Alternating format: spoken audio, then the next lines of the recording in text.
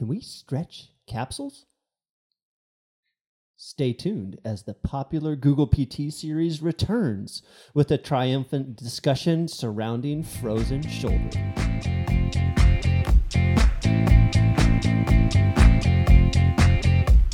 Welcome to Therapists in Motion podcast, brought to you by Spooner.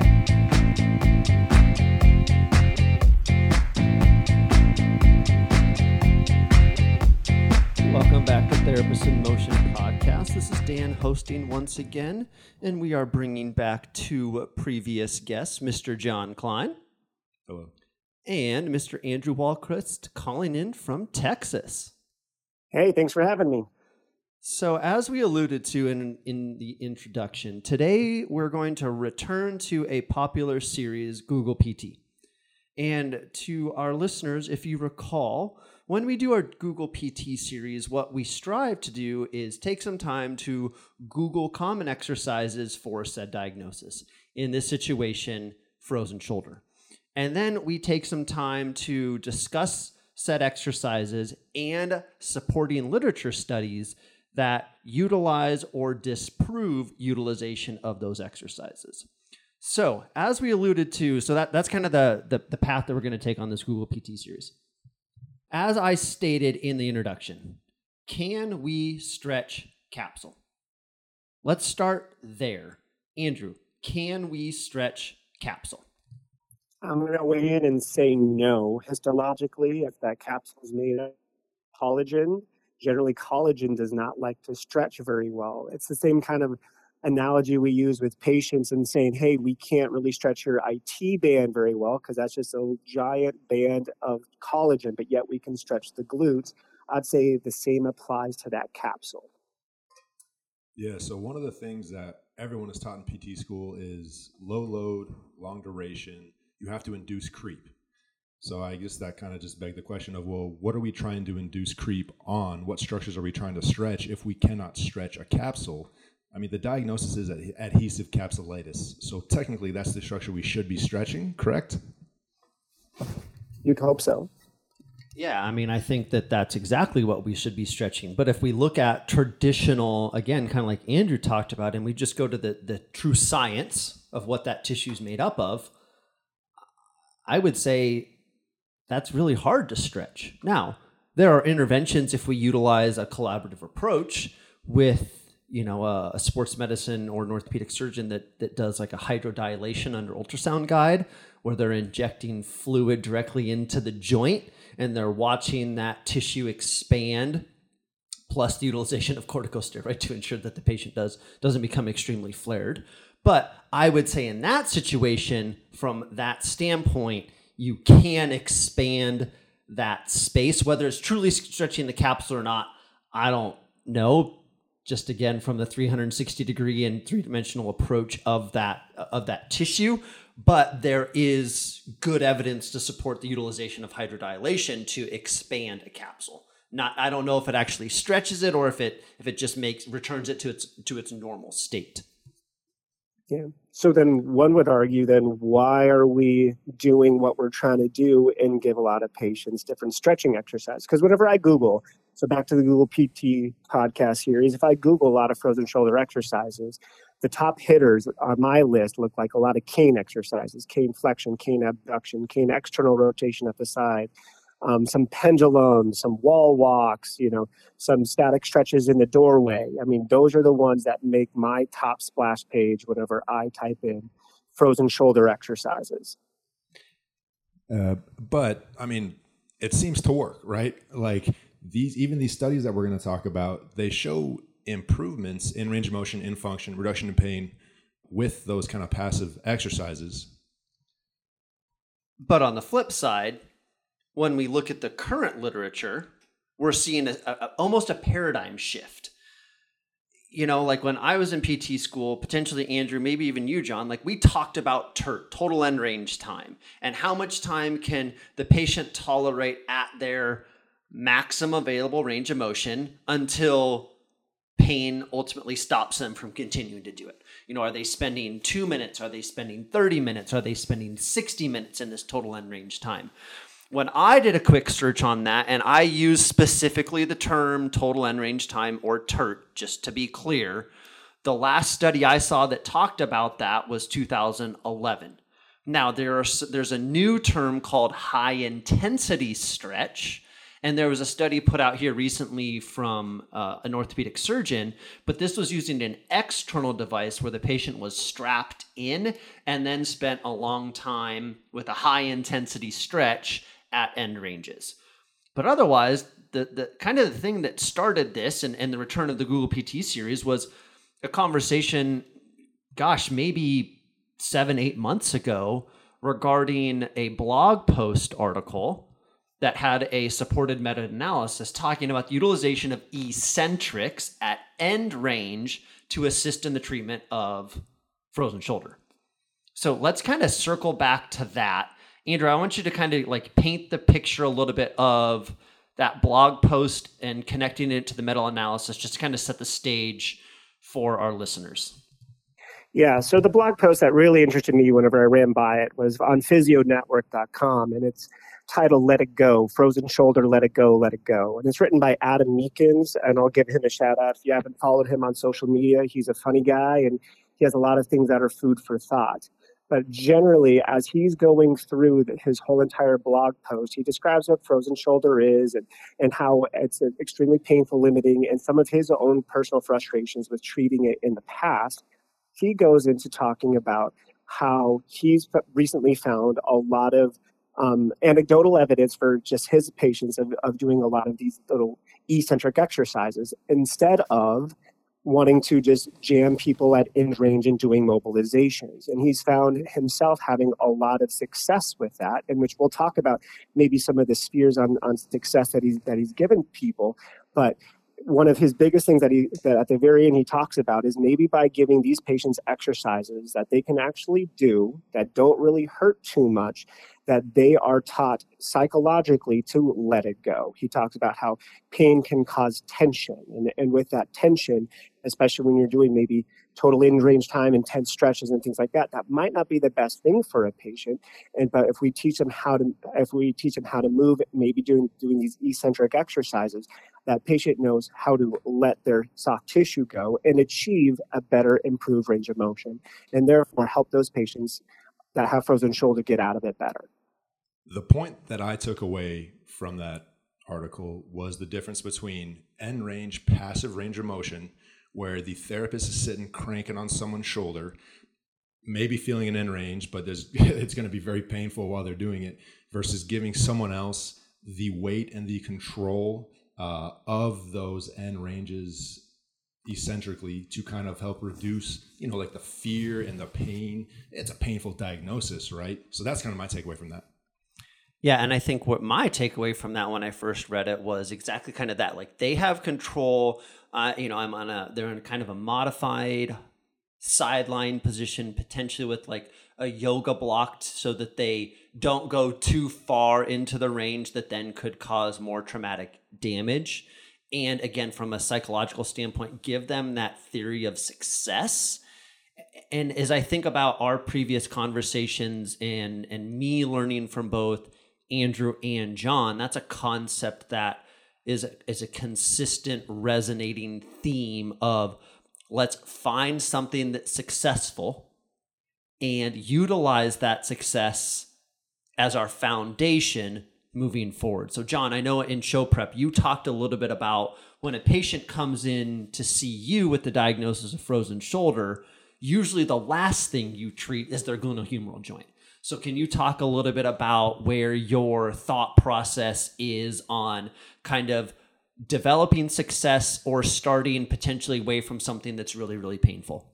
Yeah, definitely. Any frozen shoulder that I'm evaluating, I'm spending a lot of time on education, setting my expectations, pain levels, how high I want them to get, making sure the patient realizes that there's going to be some guarding and inhibition associated with that pain.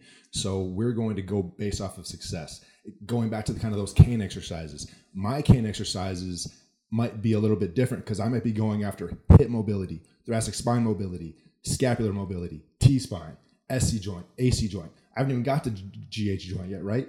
I'm not doing a cane overhead for 10, 15 seconds. I'm going through motions with the cane to drive all the other, biomechanical chain reaction before I hit that glenohumeral joint. Yeah, I think that's a thought I want some of our listeners to think about is, how can I use another body part to drive success through that glenohumeral joint and still help their overall mental well-being? Andrew, I kind of want to give you that same question of like, okay, somebody shows up on your schedule day one, let's say they've had that frozen shoulder issue for 4 months, like kind of what's your early approach with an individual with this diagnosis? Honestly, it's not too much different than what John said. I think number one, setting expectations for them. Allowing them to know that they're going to have some good days and bad days, some days that they're going to feel like they're really successful in getting over it, and some just psychologically down days where they feel like they're never going to get through this. And giving them permission to feel those feelings, I feel like, and having them anticipate that. Now, it's been 4 months. They've already kind of probably lived through that and know the roller coaster it is. So once I set expectations, then I do try to figure out what is moving, what's not moving that should be moving. Obviously, the shoulder is one, GH joint, but I really go for the easy hitters, the things that got stiff secondarily after that adhesive capsulitis has set in. And then teaching them, even during that first treatment session, say, hey, we did improve your thoracic spine mobility. Isn't that great? Like, your body's ready to move. Your body's ready to shift. And then giving them that encouragement on the way out. And then for me, also setting the expectation of, I'm not the no pain, no gain therapist in frozen shoulder. With that being said, I tell patients, well, I'm not no pain, no gain. I'd be a fool to tell you everything's going to be pain-free. We're definitely going to brush up with pain. But can we at least temper that? And can we help with that? And I feel like that paradigm shift really helps someone that they might have been scared from the orthopedic surgeon. Maybe it took them 4 months to get to your doorstep because their friend told them going to PT frozen shoulder is the worst thing in the world. It's going to hurt so bad. I cried so much. And I kind of take the other part and be like, well, no, let's try a different way.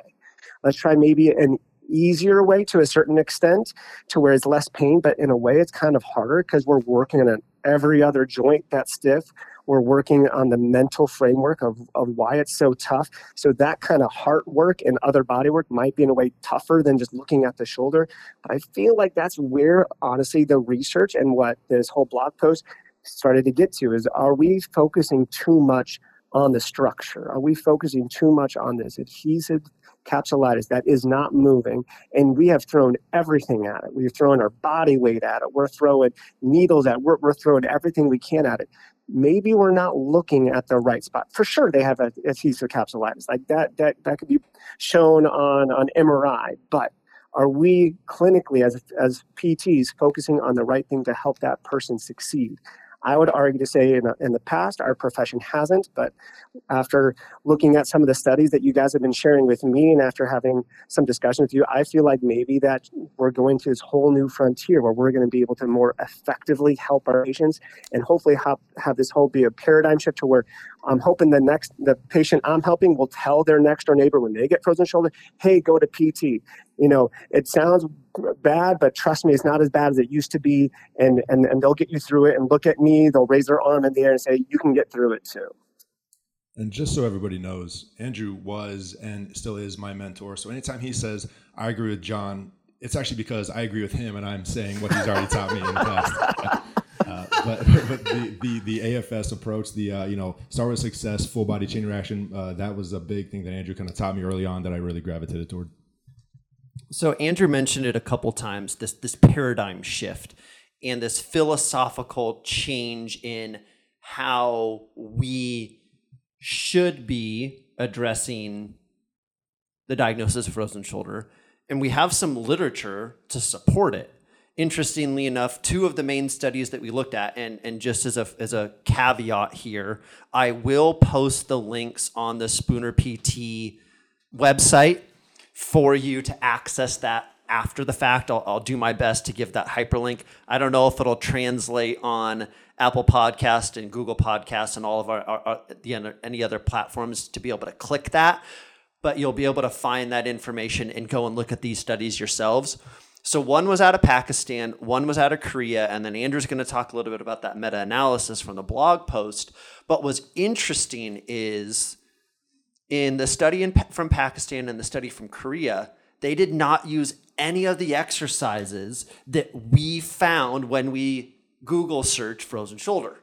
And to me, that concept, like Andrew said, of this paradigm shift, and it is really what we need to take to heart from this discussion, is how actually I was rather mind blown at the results that were in both of these studies.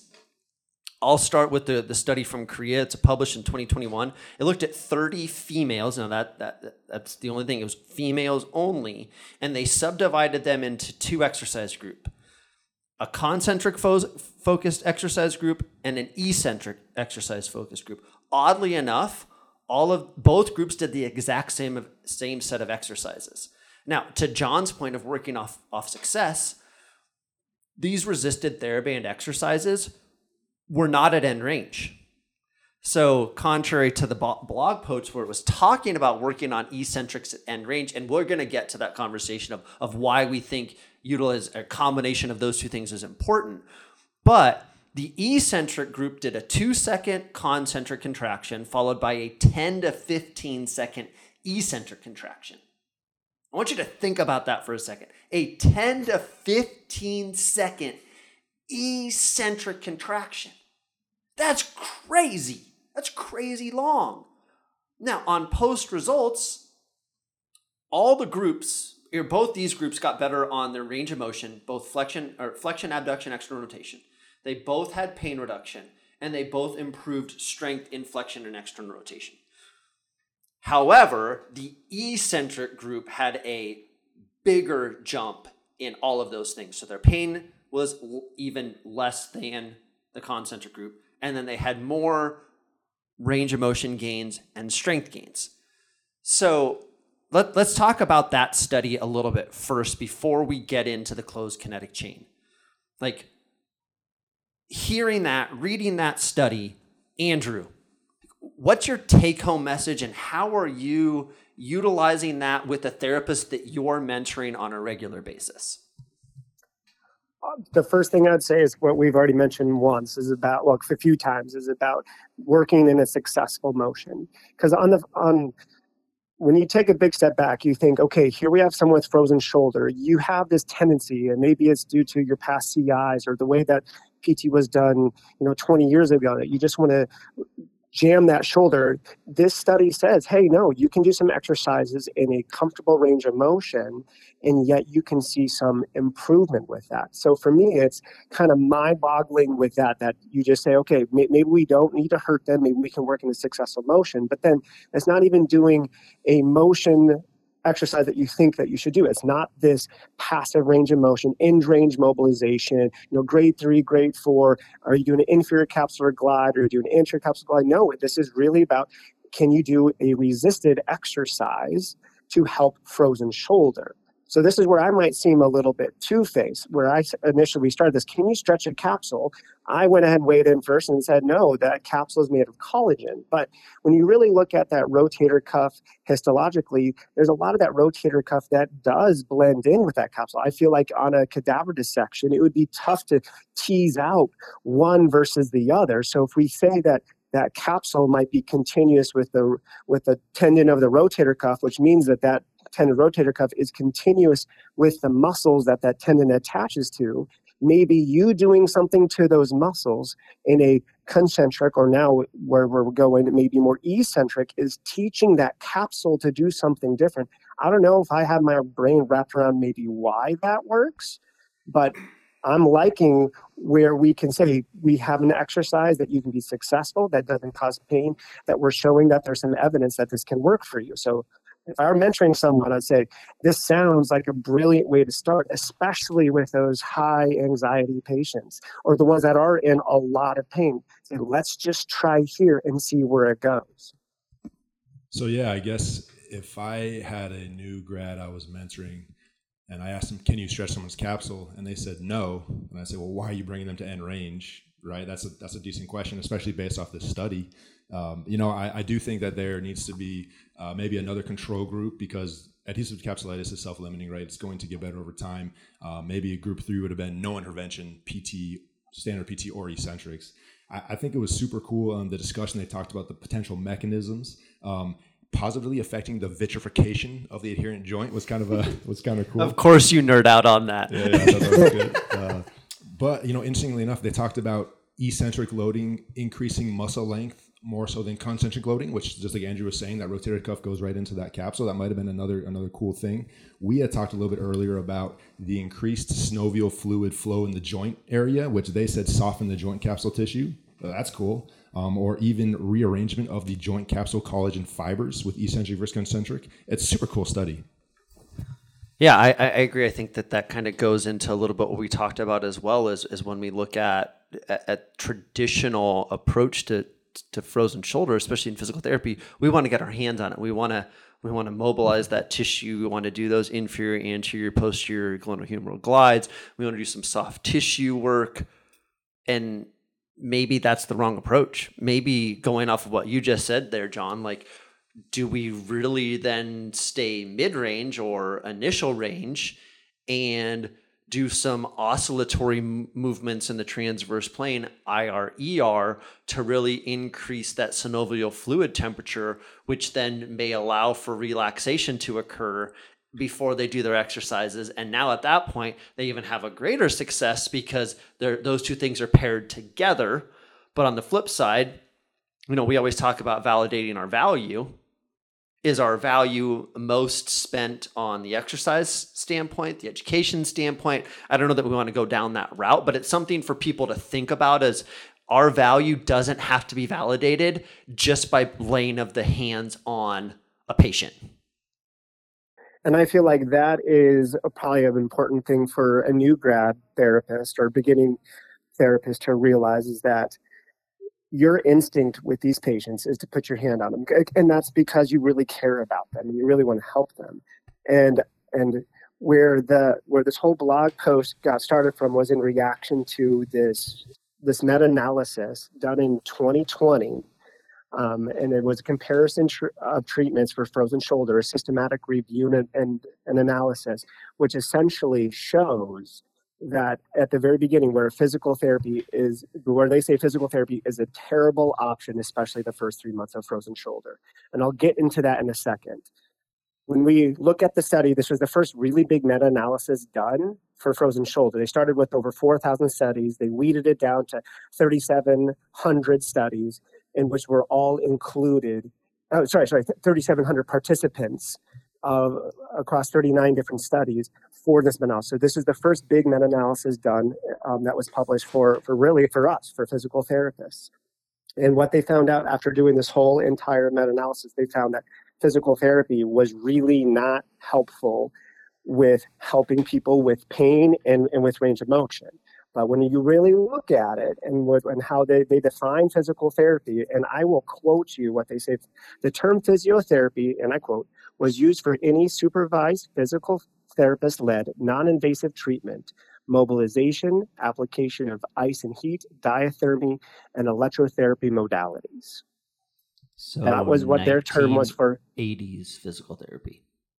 Correct. All passive. And so this goes back down to what you guys were just saying, is our value putting our hands on this person, or with this, maybe putting a machine or ice or heat on a person. That is not our value. And what this meta-analysis shows is, if that's all you do, you are not only not helping the patient, you're actually the worst option for treatment for that patient. That patient is better doing no treatment or a placebo treatment than seeing you in those initial stages. So right now, if you're listening and that's all that you're doing, your patient comes in frozen shoulder, you throw some heat on them, and you spend 45 minutes on the table doing aggressive manual therapy, what this meta-analysis is saying is you might be barking up the wrong tree. So some people could take this, and anyone that hates physical therapists could say, "See, I told you PT doesn't work. This is bogus." Well, let me read the next sentence of what they said underneath this physiotherapy thing. It says, exercises and stretching that were performed by the participants at home or under the physiotherapist supervision were not included in physiotherapy. Now, we all know that I would say the physical therapists I respect most in the field are not just expert technicians with their hands, but they're expert technicians with how they coach a patient and what they tell the patient to do at home. And so this study shows that the coaching in home exercises is something that is beneficial. So then it comes back down to this value. Is your value, especially in the initial parts of frozen shoulder, is it putting your hands on them, or is it guiding them through exercises? Through this study, meta-analysis, it'd say you're best off guiding them with exercises, as well as what we are finding out in a lot of these other published things that Dan's going to be putting on the Spooner website, is that we might need to rethink even our exercise. If that's where our value is in having someone exercise, are we doing the right exercises? And are the right exercises found on Google that in that first page? Probably not. Like you said, this is for the patient who comes in, initial phases, you're freezing, then you're frozen. Like, we're not thawing yet. So you sitting there cranking on a capsule or shoulder that's in the process of freezing is just going to make it get more painful. There's going to be more guarding. Again, back to the point of maybe we treat everything else but the glenohumeral joint in those first initial phases, which might be some hands-on techniques to mobilize clavicle, T-spine, etc. Or maybe it's more exercise prescription to get the full body moving, the full kinetic chain flowing, to eventually tackle the GH joint later. But to bring up a question there on that patient that's in maybe the tail end of the freezing stage, Andrew sent us an article late last night talking about the impact of closed kinetic chain exercises and the impact on the proprioceptive system. That, again, this is a study out of Pakistan, different set of exercises, doing more closed kinetic chain with a progression, which was very interesting that they notated their progression week 1, weeks 2 to 3, weeks 4, and so on. Interestingly enough, those individuals also saw more improved function and less pain. So early on, when somebody comes in with, they're in that freezing stage, potentially a paradigm shift should go to, let's put them in a quadruped position and get some joint approximation and some joint stability, because potentially they have no idea where their joint is in space because it's so painful. And again, I think this study that Andrew sent out of Pakistan indicates that might be a really good early approach. So I want to hear kind of your two thoughts on that, Andrew. We'll start with you. Well, what you're talking about, once you get them closed chain, they're going to be feeling more comfortable. And whenever they're more comfortable, you might be able to generate more motion. The term I like to use is more this bottom-up motion on a fixed shoulder. So as that shoulder's fixed on the ground, as they're moving their hips, as they're moving their T-spine, we are creating a little bit of glenohumeral joint motion. And whenever you do that, you're warming up the synovial fluid. And are we getting and whenever we're weight shifting, would we also be getting some eccentric contraction of those muscles as we put more load through there? You better betcha. And so this is all the same way of saying, hey, there's some way that we can get movement that's successful. And what if we throw something that's more eccentric? Can that be beneficial to a patient? And that's where you, Dan, saying, hey, let's just get them in a quadruped position and start there. I think that's a genius way to start. And is quadruped functional for them? Absolutely. I mean, it'll help them roll over in bed a little bit better, push up a little bit better. If they're doing any playing with their kids on the ground or scrubbing on the floor, they're going to be finding themselves on the ground, and we want them to still participate in life in their pain-free ranges. And so why not start them in that successful position? Yeah. Talking about starting with success, most patients come to therapy because they are unsuccessful with an open chain shoulder motion, right? They're reaching for something. So why don't we start with success and flip it and go closed chain, where we're just kind of flipping that on its head? In closed chain, you're increasing centration of GH joint, you're increasing stabilization, you're getting other muscles firing, increasing that stability in the joint, which again, we've talked about that excessive guarding associated with the pain. It's also, when somebody comes in, you go through a full active range of motion screen, they're going, ow, ow, ow, right? Hitting end range of all the flexion, scaption, abduction. In closed chain quadruped, it's kind of harder to hit all those end ranges because you got to really contort your body, which probably is pretty good for T-spine mobility, to be quite honest, but you're just generally not doing that, Yeah. Well, and something else I want to mention, that quadruped position, not only is it a great place to do exercise, but why can't we do a little bit of hands-on treatment in there? I feel like a lot of my new grads and people I mentor, they almost think of hands-on therapy as extremely binary, meaning that either their hands are on them, and when their hands are on them, that patient's action is completely off. It's completely passive. And then whenever my hands are off them, that's where the patient gets to move. What is there somewhere in between that there's a room for negotiation?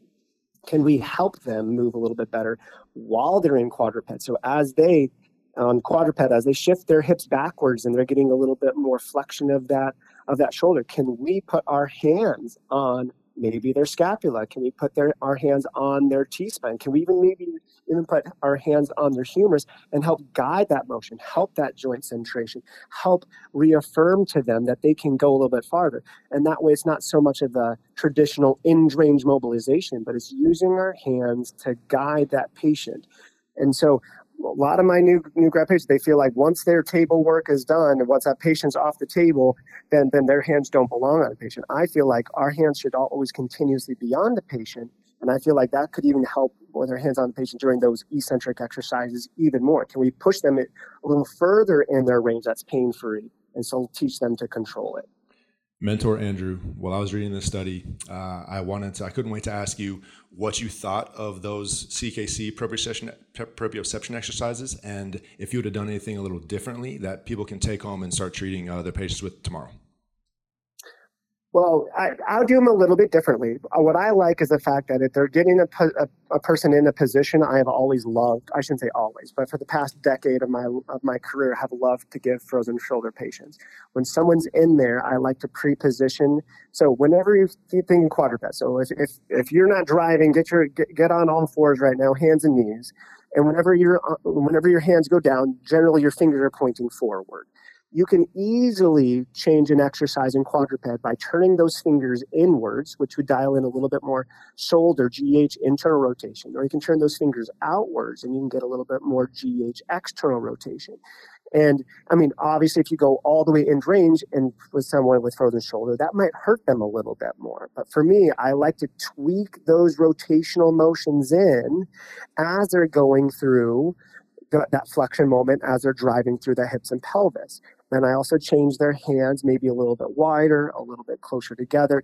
I'm finding different positions, not only positions of success, but also positions of growth, where I can identify, okay, let's go ahead and use this lane with your fingers a little bit out and your hips in this way to get that distance. And as a person's going back, their hand in relation to their head might be tracked behind, like above their head as they're in quadruped. Whenever the person's in that position, I take a pause and I say, look at where your hand is. Your hand is actually successfully over your head. Does that hurt? And if I've done my job right by sneaking it in there, it doesn't hurt. And I'd say, look, doesn't that feel great that your hand is now successfully above your head? Now, granted, it's in a quadruped position. They're not doing it actively, but that gives that patient some hope that one day they will be able to reach their hand over their head and get that glass out of that cabinet. And that is huge mentally for the patient. Not only did it not hurt, they see their hand in a position that they eventually want it to be. And so do I change those exercises all the time? Do I have a set regimen? No, because it's always patient dependent upon where they feel success. But for me, the biggest thing I would dial in is just dialing in a little bit extra rotation and pre-positioning that hand on the floor. How about you guys? What would you change? Well, I kind of want to just bring that concept together in the study that talked about closed kinetic chain, your addition of the tweaks of internal external rotation, wide, narrow, involve side forward or involve side a little closer, just to kind of load that joint a little differently. And then going back to the blog post of really training at end ranges of motion. So if we combine those two, and then we even throw in the study from Korea that talks about more focus on eccentric time, if we utilize all of those together, now we've actually given ourselves this robust ability to provide to what John and Andrew both alluded to early on, was proper education, with the proper home exercise program, because some of these things, as we've talked about in our previous Google PT series, may be great exercises that after a period of time, we can prescribe independently and have them continue this independently while we're doing the quadruped modifications and the control at end range into their new available range of motion to, again, stimulate that brain that they have new range available, and to use that range that was just created through some utilization of closed kinetic chain and an indirect mobilization. In my opinion, that's what I would call it, is indirect mobilization,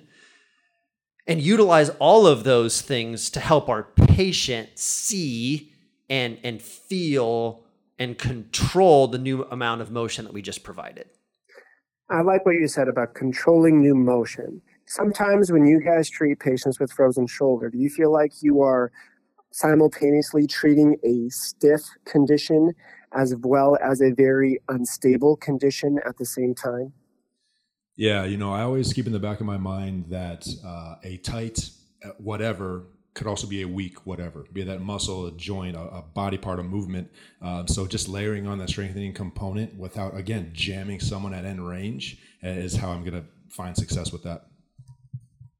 Yeah.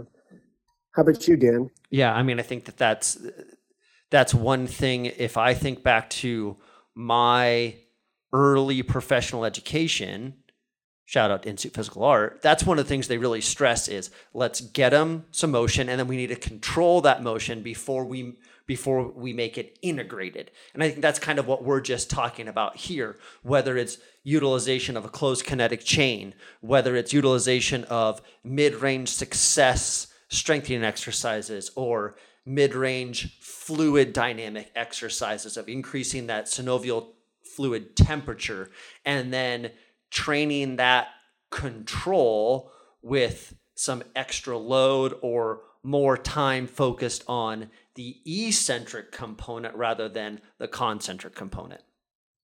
Absolutely. I mean, I feel like and I feel like that's where the meta-analysis is leading us to believe, and these new studies are leading us to believe that whenever, and the Google PT exercise that you get that we are finding that are not the most successful, when you are jamming someone in their end range, not only is that tight, but that's weak. If we had someone with multi-directional shoulder instability, would we be taking them through aggressive end range stretches, or would that make them more fearful and more painful? Absolutely, that would happen. So if we just freeze someone with adhesive capsulitis of 10 more degrees of flexion, just say you graduate from 110 to 120 degrees of motion, because that's what their body as it's improving is giving you. Are they strong or are they weak in that new 10 degrees of motion? They're going to be absolutely weak. And if we try to push them past that 120, I believe that you're doing them more damage, that we almost have to treat that 110 to 120 new gained range of motion as almost a multi-directional shoulder instability. As weird as it sounds, because a true person with multi-directional shoulder instability, they can move their shoulder in obscene different ways, but for that patient, they need to know that they can control that so that their tissues can truly let go and give you more motion. So paradigm shift, takeaway. Are you strengthening your adhesive capsulitis patients, whether it's at end range, whether it's at mid range, open chain or closed chain? Look at your flow sheets. Ask yourself that. I think that's a great summative comment right there. That's the paradigm shift. Go back and listen to that. Take time. And like I've said on the last number of podcasts, it does take time. You have to give yourself the freedom and the flexibility and the time to analyze your programs, to analyze the individual needs of your patient, and to also have some humility to say, look, I have just been made aware of this information. Like the neurodynamics on the contralateral side, John, that we were talking about with Jess Ellis. And I flat out said to the patient, I'm so sorry. I just found that information out last week. We're going to make a paradigm shift in your program. Oddly enough, feeling better. Shocking. So I like some of it is also, what Brett Fisher would say is I need to take time to download this information, internalize it, beat it up, but I need the feedback from you as the patient.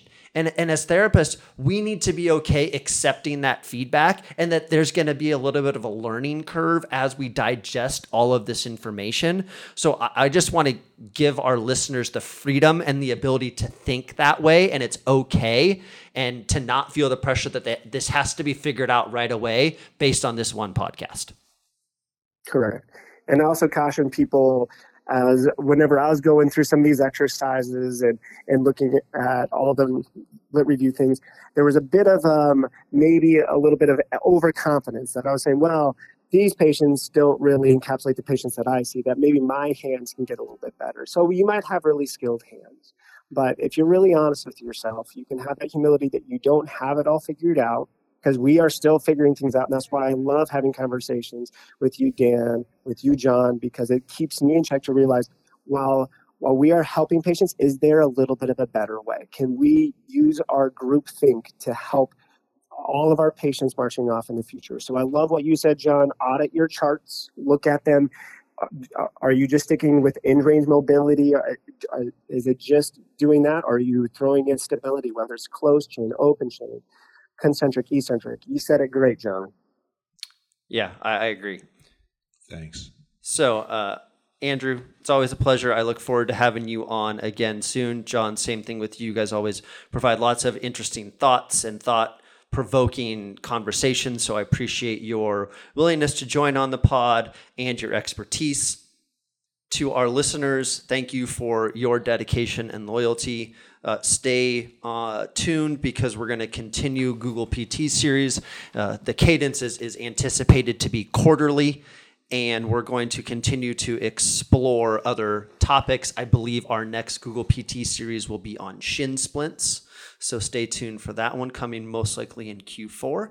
If you have any other comments, questions, topics that you would like us to discuss, lit reviews, meta-analysis that you found that you and your colleagues have discussed and you want another perspective, please let us know, and do not hesitate to reach out to us at therapistinmotion@spoonerpt.com. Thanks, and have a wonderful day. Thank you for listening. Please hit subscribe on your favorite podcast app.